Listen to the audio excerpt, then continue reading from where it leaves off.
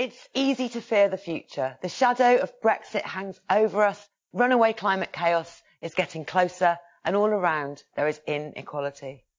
But despite all this, Greens don't fear the future. We are the future.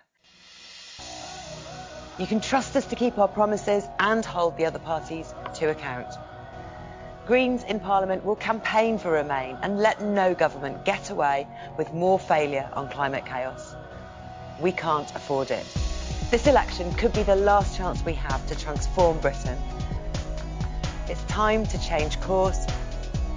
Vote Green. If not now, when?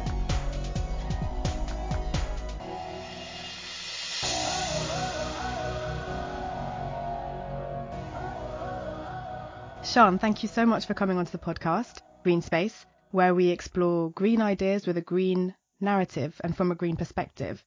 So we're about 9 days away from the elections now. Yeah. Yeah, that's how everyone feels. So many debates have been happening. You appeared on the climate debate, which was fantastic that we're having that. It was so good that we had that. I mean, obviously it's the people doing the petitions and you know, Channel 4, credit to Channel 4 for taking that seriously. And they did the whole thing with 5 days notice, including getting the ice sculptures. So it was very, very impressive of them to have done that. Yeah, I loved that. And it was so good. I mean, it was good that everyone apart from Boris Johnson and Nigel Farage turned up. And we had a quite in-depth debate. It was very interesting. Yeah, it's probably better they weren't there to kind of derail the whole thing. It felt like there was such a consensus between the rest. Yeah, it was about how we do it, not whether. I think it was obviously questions about targets and levels of investment and all of those things. But people are a few steps along the road now in some kind of agreement, and that's definitely progress, I think. Yeah, absolutely. And today I want to talk to you about the Green New Deal and pick your brains specifically on Green New Deal for housing and housing in general. But I do want to start by getting a bit personal with you, because for every politician, their personal history shapes the politician they've become. So I'm always interested to know, what was your childhood like, and how did it shape the politician you became? That's a really good question. I mean, I've got a fairly normal background. It's really hard to find the right words for this. My parents were both teachers. I grew up on the outskirts of a town on like a new estate. And I've described this as ordinary before, but they've kicked off. They've said like, we're not ordinary, Sian. But yeah, no, I mean, and you know, we had periods where we had very little money for various reasons, and so you know, I knew what struggling was like. But also, we had I've got 2 lovely sisters, and I think one thing that shaped me from my childhood is that my dad's a sportsman. He played rugby at quite a high level, and was quite keen on sport in general. And although I'm not very good at sport, I do things like chess and quizzes instead. But he definitely taught me the value of fair play, sticking to the rules of sportsmanship, and all of those kinds of values that you'd expect to see in politics, but actually we're seeing less and less of. You know, people on all sides treating other people not as human beings because they're the opposition, not having respect for people being, you know, humans with families, and giving abuse and that just, you know, you wouldn't do that you might do a bit of sledging in a cricket match, but you wouldn't like blatantly cheat and actually abuse people. And it's just, I just really feel like being a good loser and a good winner and keeping respect for your opponents and sticking to the rules they're really, really, really hardwired into me. Play. It's very important. Yeah. I just feel like that's really something not many people, turns out, have. People are prepared to be quite horrible. Yeah. I've never thought about that link, that comparison, because I guess in politics you have to be competitive. So competitive, but also you have to have a competitive streak, which I've obviously inherited, but with respect. Yeah, and obviously, you know, we do politics instead of going to war, instead of fighting. You know, it's it's part of civilization. It's what we do as part of living in a civilized society is politics. And it doesn't make sense if politics becomes something where there are no rules and there's no holds barred and people can lie and cheat and fight and hurt each other. Because it is the substitute for that kind of behaviour that we invented it in order to be civilised. And green politics is about doing politics differently, right? Yes, I mean, differently again in terms of being more cooperative between people and all of those kinds of things we've tried to pioneer in our work in councils a lot of the time, but also in this election specifically through actually sitting down and talking to other parties and coming to an agreement about which one of us fights seats as the Unite to Remain candidate. And that's something that's never happened. People always talk about it. It should happen, but never happened before in a way that people have actually announced an agreement. I think that's something genuinely new. Yeah, it's really groundbreaking.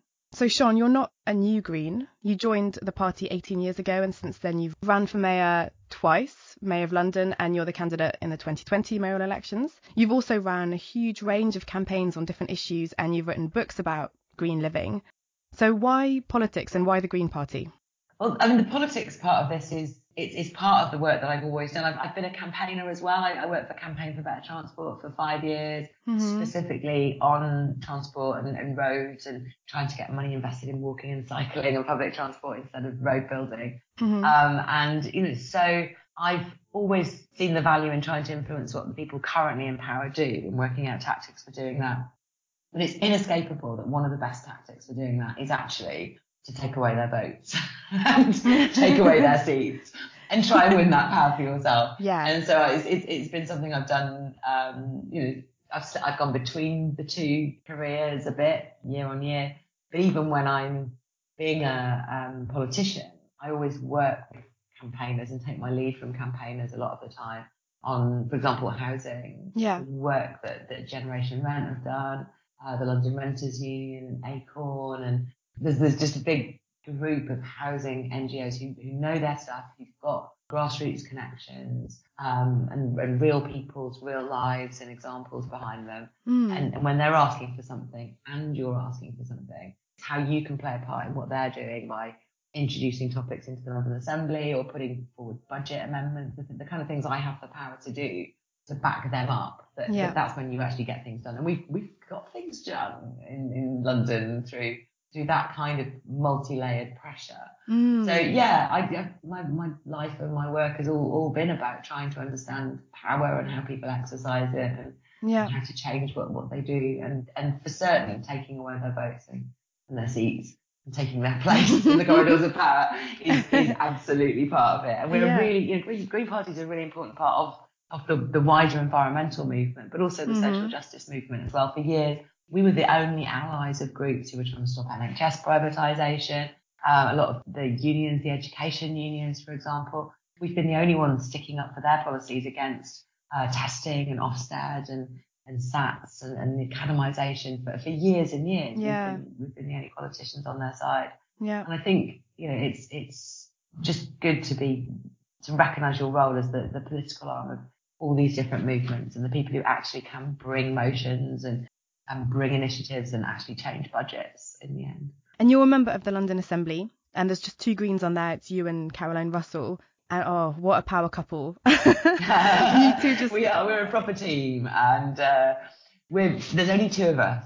And we've got a team of staff as well who work on our assembly work with us. But we know absolutely how strategic we have to be, how careful we have to be about our time to make sure that we're using it effectively. We could just spend all day sitting around complaining about things that were going wrong. Yeah. But instead of that, we've worked like campaigners do and built up the case for policies that the mayor should do that are in our manifesto, not his. And we've got quite a few things through. I think, in 3 years, we've got quite a long list of things that were in our manifesto in 2016, and we've actually got the current mayor to do from this position of just having two of us. So really, Caroline's amazing. We work really well together, and I think it's really more of us. See, this is the danger. So I talk about how amazing Caroline Lucas is, and it makes it sound like she's plenty, and she so isn't. With two Caroline Lucases, we could do more than twice as much. That's kind of how it works when you've got a team. Absolutely. And one of the things you've been working on in the London Assembly and pushing the mayor on, that's Sadiq Khan, the Labour Party mayor, is renters' rights, right? Rent controls, things like a ban on letting agent fees. Yes. So what's he getting wrong? Well, I mean, the thing about the mayor is when he came in, he had some quite vague promises to support renters. I was very specific when I was campaigning that I thought we needed more rights for renters. We need to lose Section 21, which is the way that the landlord can make you make you homeless without a reason, so they can just take back control of the home whenever they want, with 2 months' notice. That makes a lot of people homeless unnecessarily, and people need greater security. So I was very much in terms of rights, and I wanted to set up a union to support those rights as well, but also for rent controls, because rents were spiralling out of control. And both Sadiq Khan and Zach Goldsmith's promises were little more than, I think Zach Goldsmith was specifically, I will bear down on rents. He was the Conservative candidate. I will bear down. Just a loom means over nothing. rent. It's completely meaningless. So what my mission of the Assembly has been to firm up that promise into actually exploring and pushing the government to give us the rights to set rent controls at a London level. And it's something I did before I was elected as well, because there was a bill going through called the Cities and Local Government Devolution Bill, I think it was called. And within that, we could have put in a couple of lines that would have given those powers to people in cities, the metropolitan mayors, like the Mayor of Manchester as well. And Sadiq Khan was an MP at this point. And so there were several people who were trying to run for mayor because it was in the middle of the selection contests within the parties. And so I suggested they should all put forward an amendment. And Caroline Lucas did put forward an amendment into that bill, and none of the other parties would support it, so it couldn't get put. But it could have been fixed years ago, giving the power to do rent controls. It doesn't mean you have to do rent controls. It's just a power for the mayor to do rent controls. Oh, wow. So simple. Yeah. But yeah, within City Hall, what I've done is I've tried to push Sadiq Khan into a position of supporting rent control. And it was a long slog. It took 3 years. One of the first things I brought up in Mayor's Question Time was this issue. And he turned around to me at this point and he said, Sian, the government will not give us rent controls. They won't ban tenant fees. Why are you be real, Sian, essentially patting me on the head, not literally, but figuratively. Yeah. And then 1 year ago from today, more or less, at the end of 2018, I had the same conversation with him. And at this point, the government had shifted on tenant fees, of course, because there was a very strong campaign about this. Yeah. Because there were rules about tenant fees and they were just being flouted. There was no transparency. People were being hit by late fees and fees for all kinds of ridiculous things. It was just being absolutely abused by letting agents and landlords. So the government finally relented on this. So they were banning tenant fees. Yay. And I went to see the mayor again in Mayor's Question Time and said, look, we're making no progress on rent controls. When are you going to come out and support these campaigners? And he said again, we're not going to just get rent controls off the government. I'm asking him how many times he's met ministers, whether he's ever discussed them with them. And he's kind of saying nothing about that. But then, and then I pointed out to him that 2 years before that, I'd said, why don't you do this? And he said no rent controls and no tenant fees. And yet, we campaigned on that and we won. So, that we should be campaigning. And it took him a month after that to think about what I'd said and come forwards and say, actually, I'm going to commission some work on rent controls because I think it is what's needed. And he commissioned some work from New Economics Foundation, which has now been published. And there are different options that could be on the cards. And he says he's going to ask for the powers as well.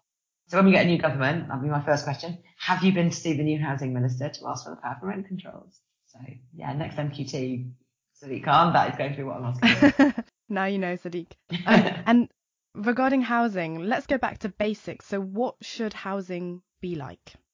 I want to take a rights-based approach to housing because the key thing is, written into the Universal Declaration of Human Rights is a right to basic material security. And if that's not a roof over your head, I don't know what is. So housing, secure housing is a human right. And I think there's a lot we can do within laws to firm up people's rights to have a decent home. And this is where rent controls comes into it, because I don't know if you remember in Parliament, there was a lot of fuss about ministers and MPs voting down a bill to just guarantee renters the right to a decent home, effectively one that was fit for human habitation. Yeah. And they voted this down and there was an absolute outcry. And so in the next sort of session of Parliament, Labour MP Karen Buck brought forward the Homes Fit for Human Habitation bill and that went through. And what that does is it gives private renters the right to insist that they have homes that are fit for human habitation. How lovely. How basic. Yeah. So that's your first basic right. And then obviously, if you complain about your home not being fit for human habitation and your landlord has the ability to evict you without giving a reason, then your landlord can evict you in a retaliatory way. Yeah. So that means that the Section 21, the no fault evictions clause, has to go as well. Otherwise, you can't meaningfully exercise your right to a home fit for human habitation.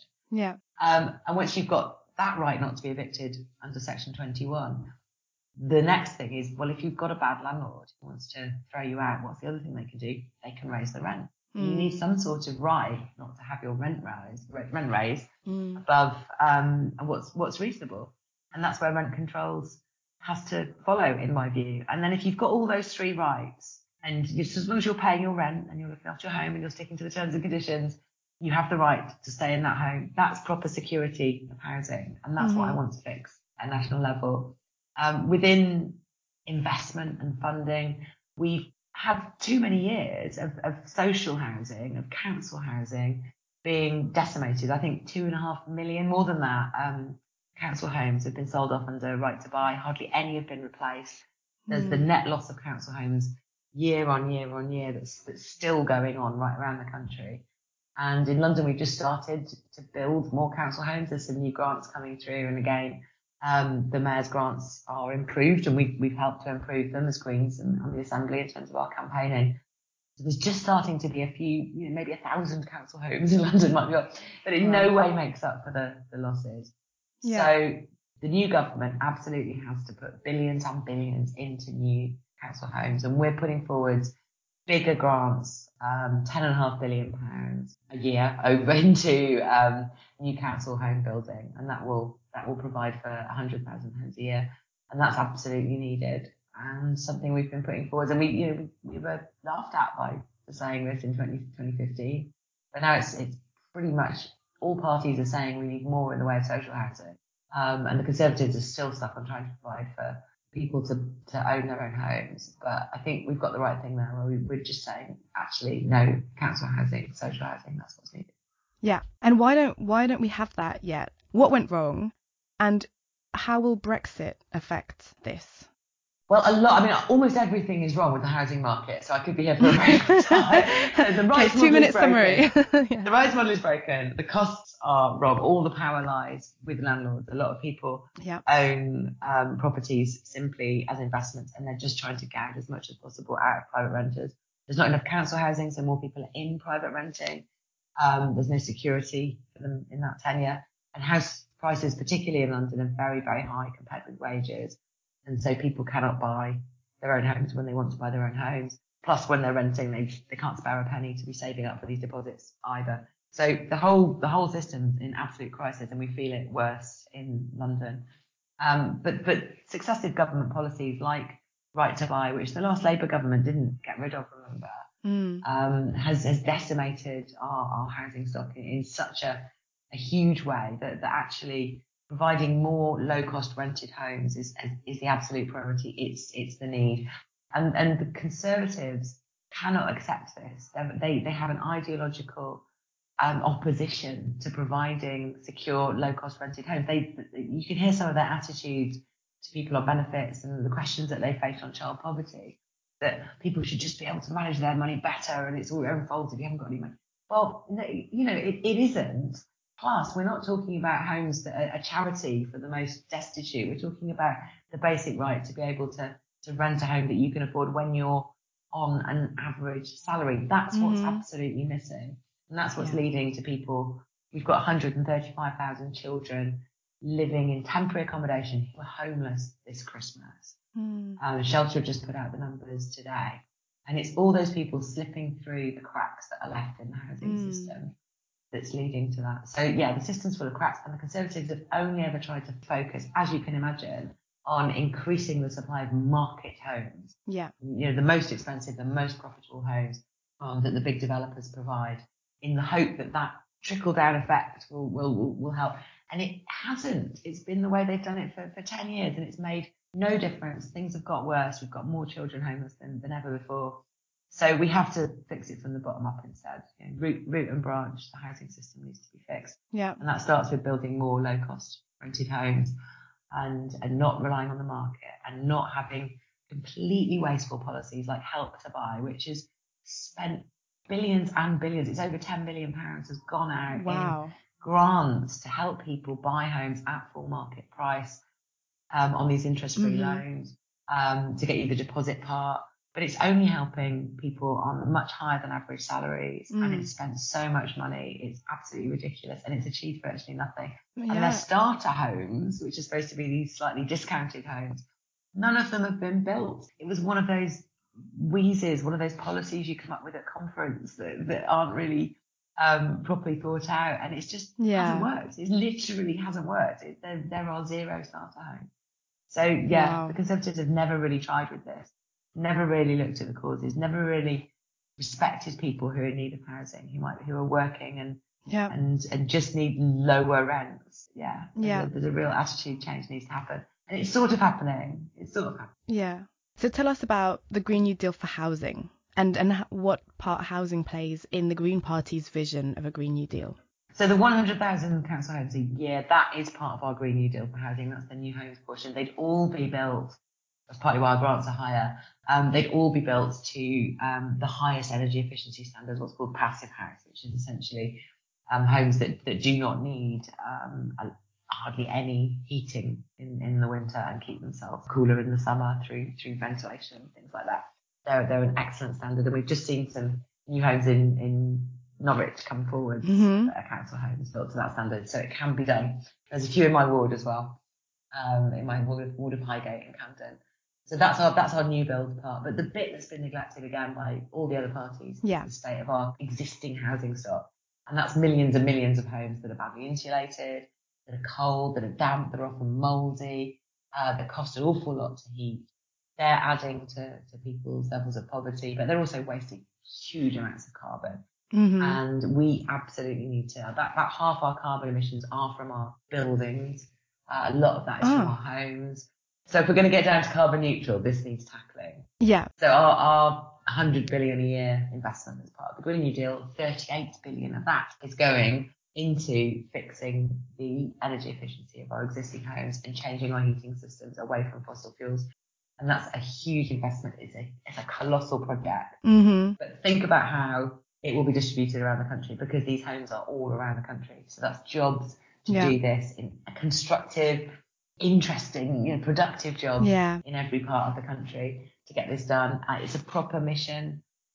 It's something that's Jonathan Bartley, my co-leader, keeps describing it as like the effort we made to rebuild after the Second World War, and it is as big as that. But it's so big because it's been so neglected for so long. It's more than 10 years since Jean Lambert, who was the MEP for London up until recently, produced a report about this for London, saying how neglected our housing stock was, how energy inefficient it was, and why it needed sorting out. And virtually nothing's been done since that. Yeah, and it's such a win-win situation to go back and retrofit. It couldn't be more win-win. It couldn't be. Yeah. It'll save people the running costs on their homes. They'll be healthier. They'll be happier. And getting it done street by street in a big project is actually the most efficient way to do it. The way that government's done it before is very conditional grants or schemes you have to apply for. Yeah. None of that spends the money efficiently. If you're going to get it done, just get it done. And it also happened, it's happened before. In Kirklees, Green councillor Andrew Cooper was part of the team that made every single home in Kirklees in Yorkshire insulated for free, right? It was called Warm Zone, exactly. It's called Warm Zone. And they turned up at your street and said, we've got this stuff. Would you like us to do it to your street? And people had the option if they didn't want to.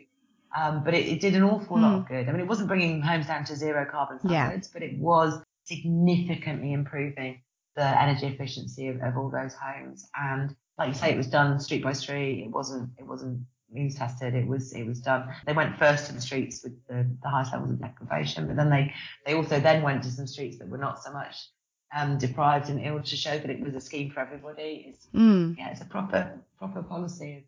But the Green New Deal does involve devolving power more to the local authorities, doesn't it? That's right. Yeah. So in terms of planning, particularly big sort of infrastructure projects, we'd return the decisions on those back to the local authorities, rather than at the moment they're with a sort of national body that often makes bad decisions, like building nuclear power stations and incinerators. Yeah.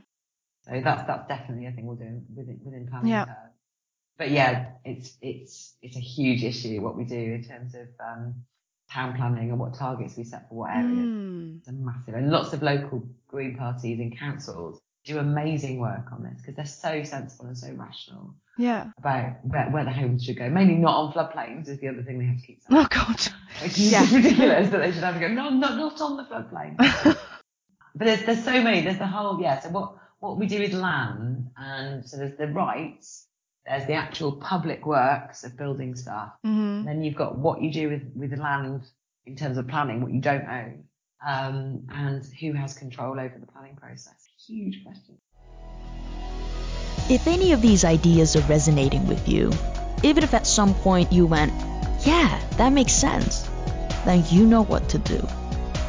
Talk to people about these ideas. Go out and help green candidates campaigning on the ground.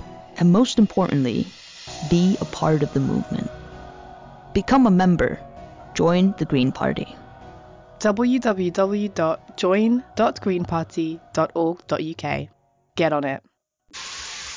You're offering many solutions in the Green New Deal regarding housing, and that ranges from what we can do to the houses that are already built to a new way of building houses, as you said, passive house standard.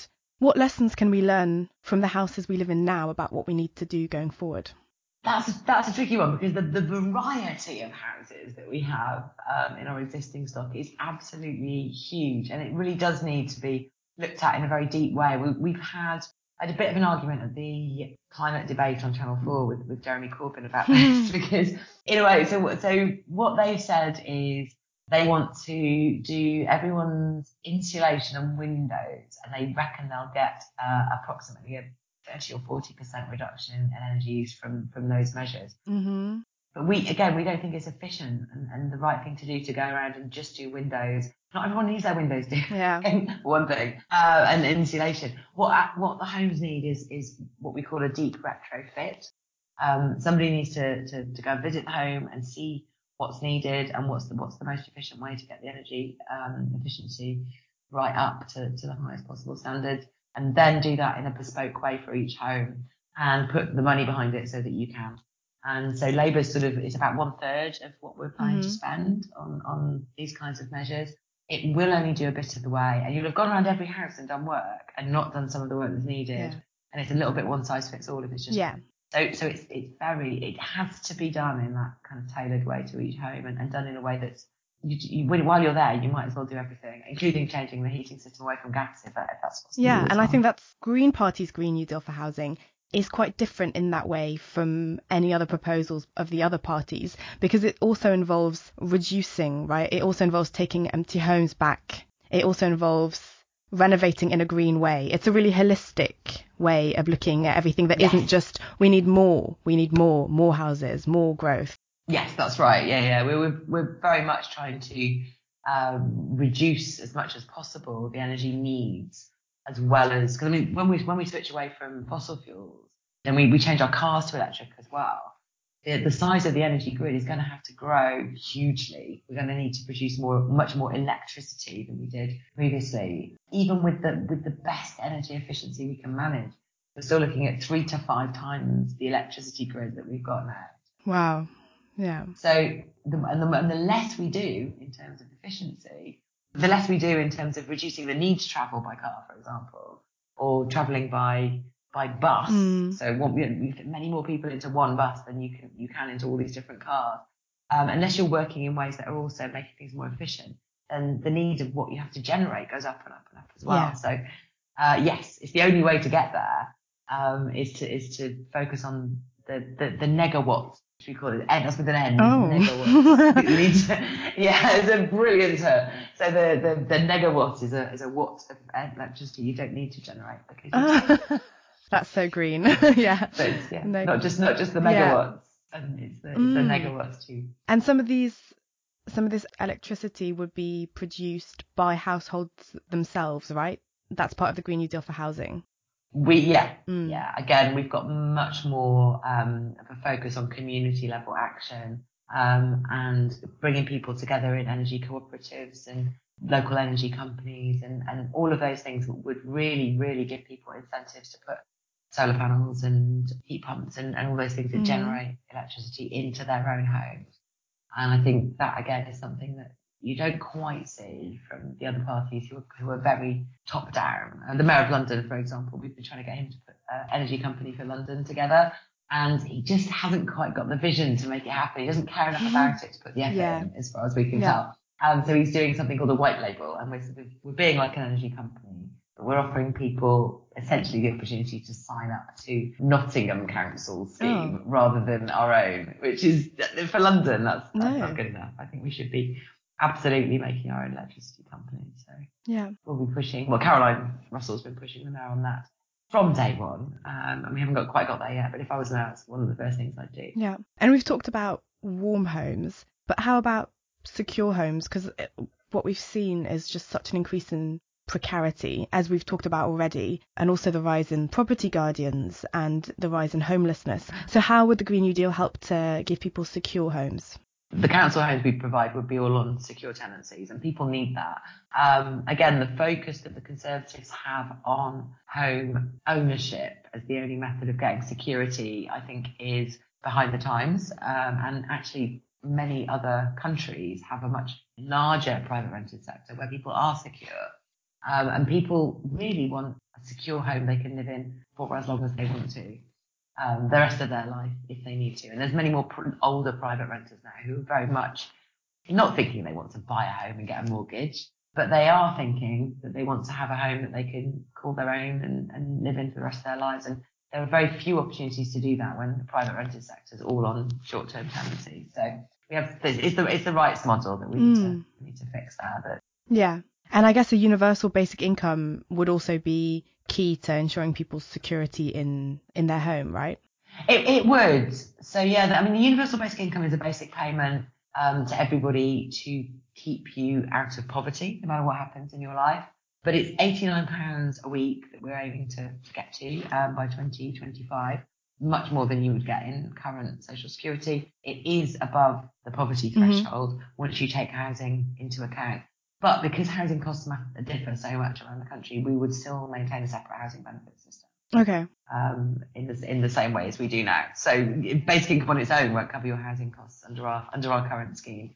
If we can get the housing market not to be quite so unequal, particularly between different areas, then we'd include housing costs in it as well. That's the ultimate aim. But at the moment, we can't see how we can do that in a way that isn't quite complicated. So we'd have a separate housing benefit. Yeah. But we wouldn't have an overall benefit cap the way that we do. One of the things that's really causing homelessness at the moment is the overall benefit cap.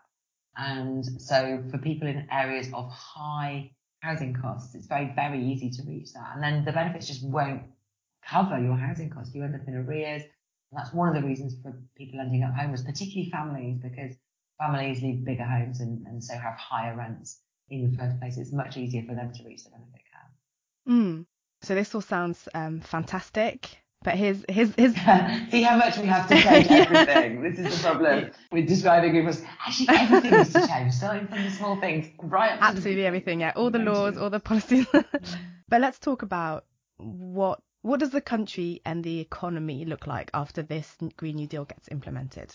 I think we are talking about building a better world, and this is a really good question. Asking me what things look like after we've done all this. So you're asking about sort of 2030. Yeah, and also about once we've got and also there. about the economy, the kind of cost, how that will kind of pay for itself, I guess. Yes. So what we've done with our manifesto is we've costed up all the borrowing that we want to put into the Green New Deal. We're going to increase corporation tax a little bit, not even up to the average, actually, but we're going to increase it a little bit. And all the costs of servicing the new debts for our Green New Deal are covered by that increase in corporation tax, which means that all the side benefits that you get from our Green New Deal investment, those are benefits still to come, if you see what I mean. So there are more gains to be had and more money that we can reinvest in services and things that will come from the Green New Deal investments, but we've not priced those into our plans so far. Our plans currently pay for themselves. And that's really exciting because once we've made all the homes warm and dry, that will have a huge effect on people's health. Once we've got secure housing and the security of a basic income I don't think you can overestimate the impact that would have on lots of people's mental health. Mm-hmm. There's a crisis in mental health at the moment. And one of the things that makes you depressed and anxious and can contribute to other mental health problems is insecurity and worry about money. And we would take that away with our universal basic income scheme. So we will really start to see genuine, I don't want to say like growth or anything like that, but we'll see economic benefits coming through. Savings in our health service. We'll see improvements in things like productivity. There will be more well-being. People will have more choices in their lives, more ability to contribute to the community. So they'll also be doing things that help other people avoid, I'm going to say a medical word, like morbidity at this point, but you know what I mean? It's like, so people who might be unable to interact with the community and therefore become lonely and neglect their health. All of those kinds of things will start to pay off in a virtuous cycle. And so things like how much will it cost? It really, it's like, why would we not do this is my answer to that. Why would we not make a better world with all these things in? And like I say, the savings that we'll get to public services from all of those side benefits, which are really important things in people's lives as well, that it's not even priced into our schemes at the moment. So that will give us as the public sector more options of what to do then as well, if we want to help small businesses or help with new industries or invest in something where our research has said there's innovation and we should do something. We should have even more options. It's not very opposite of a belt tightening exercise what we're doing, and it has implications for what happens next as well. But we're just talking about the first few years in our manifesto at the moment. It's a huge investment in the future of the country and also in veering off our course towards climate chaos. Yeah, it's a complete change of course. It's a complete change of direction and philosophy is what we're talking about. I'm very proud it's all in one manifesto at that as well. So for some people who are seeing all the other parties bring out shiny new policies about the environment, about climate chaos, what would you say to them? Why should they still vote Green if other parties are getting so on board? Well, they definitely need to look at those policies and see if they have that comprehensive system change built in, or whether they are time limited, smaller initiatives that will do a bit of good, and ask whether or not they really will change the system in the way our policies will. And the other question, I'm afraid, and I've seen this too many times in my life as a campaigner and as a Green, is, okay, they're promising this stuff, but do you really trust them to do it? We all remember David Cameron hugging Huskies 1 minute, and then as soon as he had his own majority and didn't need to answer to anybody else, the instructions were ditched. Was it drop the green crap? Yeah, something like that. Yeah. Yes, get rid of the green crap. And things started going right in the opposite direction. This is when the policies came in to basically ban onshore wind farms. They changed the way that the solar market operated. It was a disaster. And so, do you trust them to actually follow through on this, or are they just saying this? Because you know for a fact the Green Party are not just saying it. Yeah. And when you look at the local level, like what you're doing in the London Assembly, you're having to push Sadiq Khan, the Labour mayor, on issues like airport expansion, on the Silvertown Tunnel, right? So on a local level, what other parties, such as the Labour Party, are doing is contradicting all these new promises. That is a really good point. Also, go and look at your local council and the people running your cities, because you'd be surprised how many Labour councils are doing things like backing airport expansion, trying to build new roads. One of them just approved a coal mine. Yeah, a blocking action like divestment from fossil fuels in Bristol, for example. Oh, yeah, they can be terrible on divestment. They're awful on divestment in Camden.